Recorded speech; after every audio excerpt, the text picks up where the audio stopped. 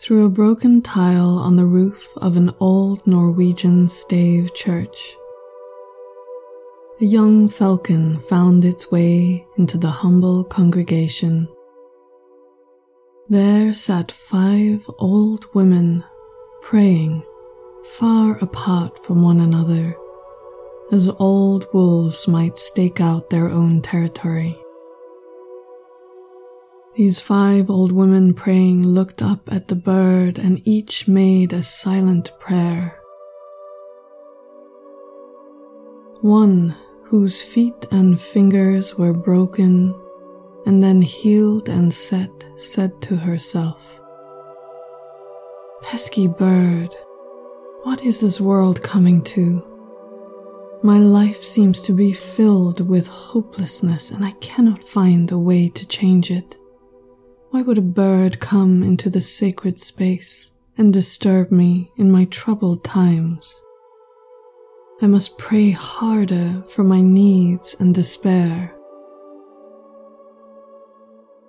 And the second old woman looked up as far as her sore neck with the creak in it would allow, and then said to herself, "Oh, I see, it's a sign that I have prayed well today.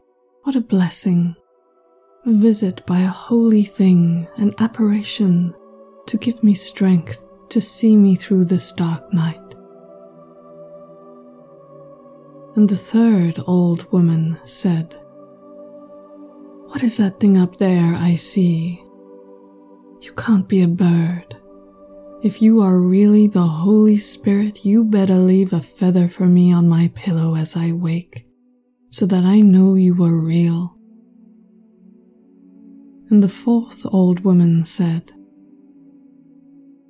"Oh my God, I see you there, perched upon the end of the wooden ship, strung high onto the ceiling beams.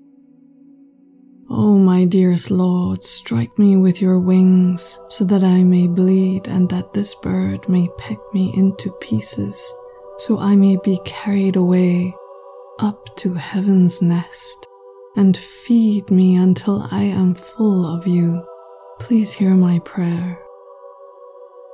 And the last old woman, well, she saw nothing that the others saw.